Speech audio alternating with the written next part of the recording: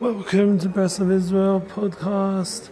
This is Eddie Goldsmith, your host, and I'm excited to give a very, very quick update on Emunah is Our Future tour.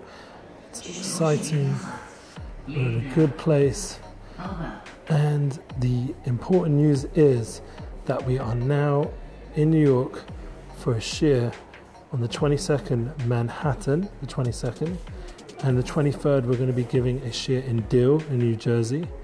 And the 24th, we're going to be doing a mega event to be announced by Chazak with Rav Shalom Morish and Rabbi Brody and many other stars and Rabbonim. Please be in touch about the tour.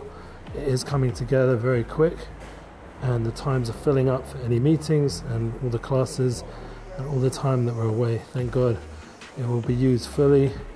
Please God, all the flights, everything will go smooth. This is something we have to do, and everything we do is always pray before we go into something. There should be success.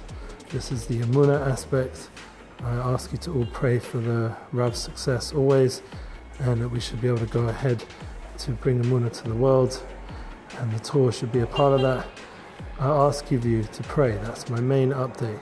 Pray, and wherever we be, we will update the landing page by the end of the week, I hope, with all the final destinations and dates. And it's exciting.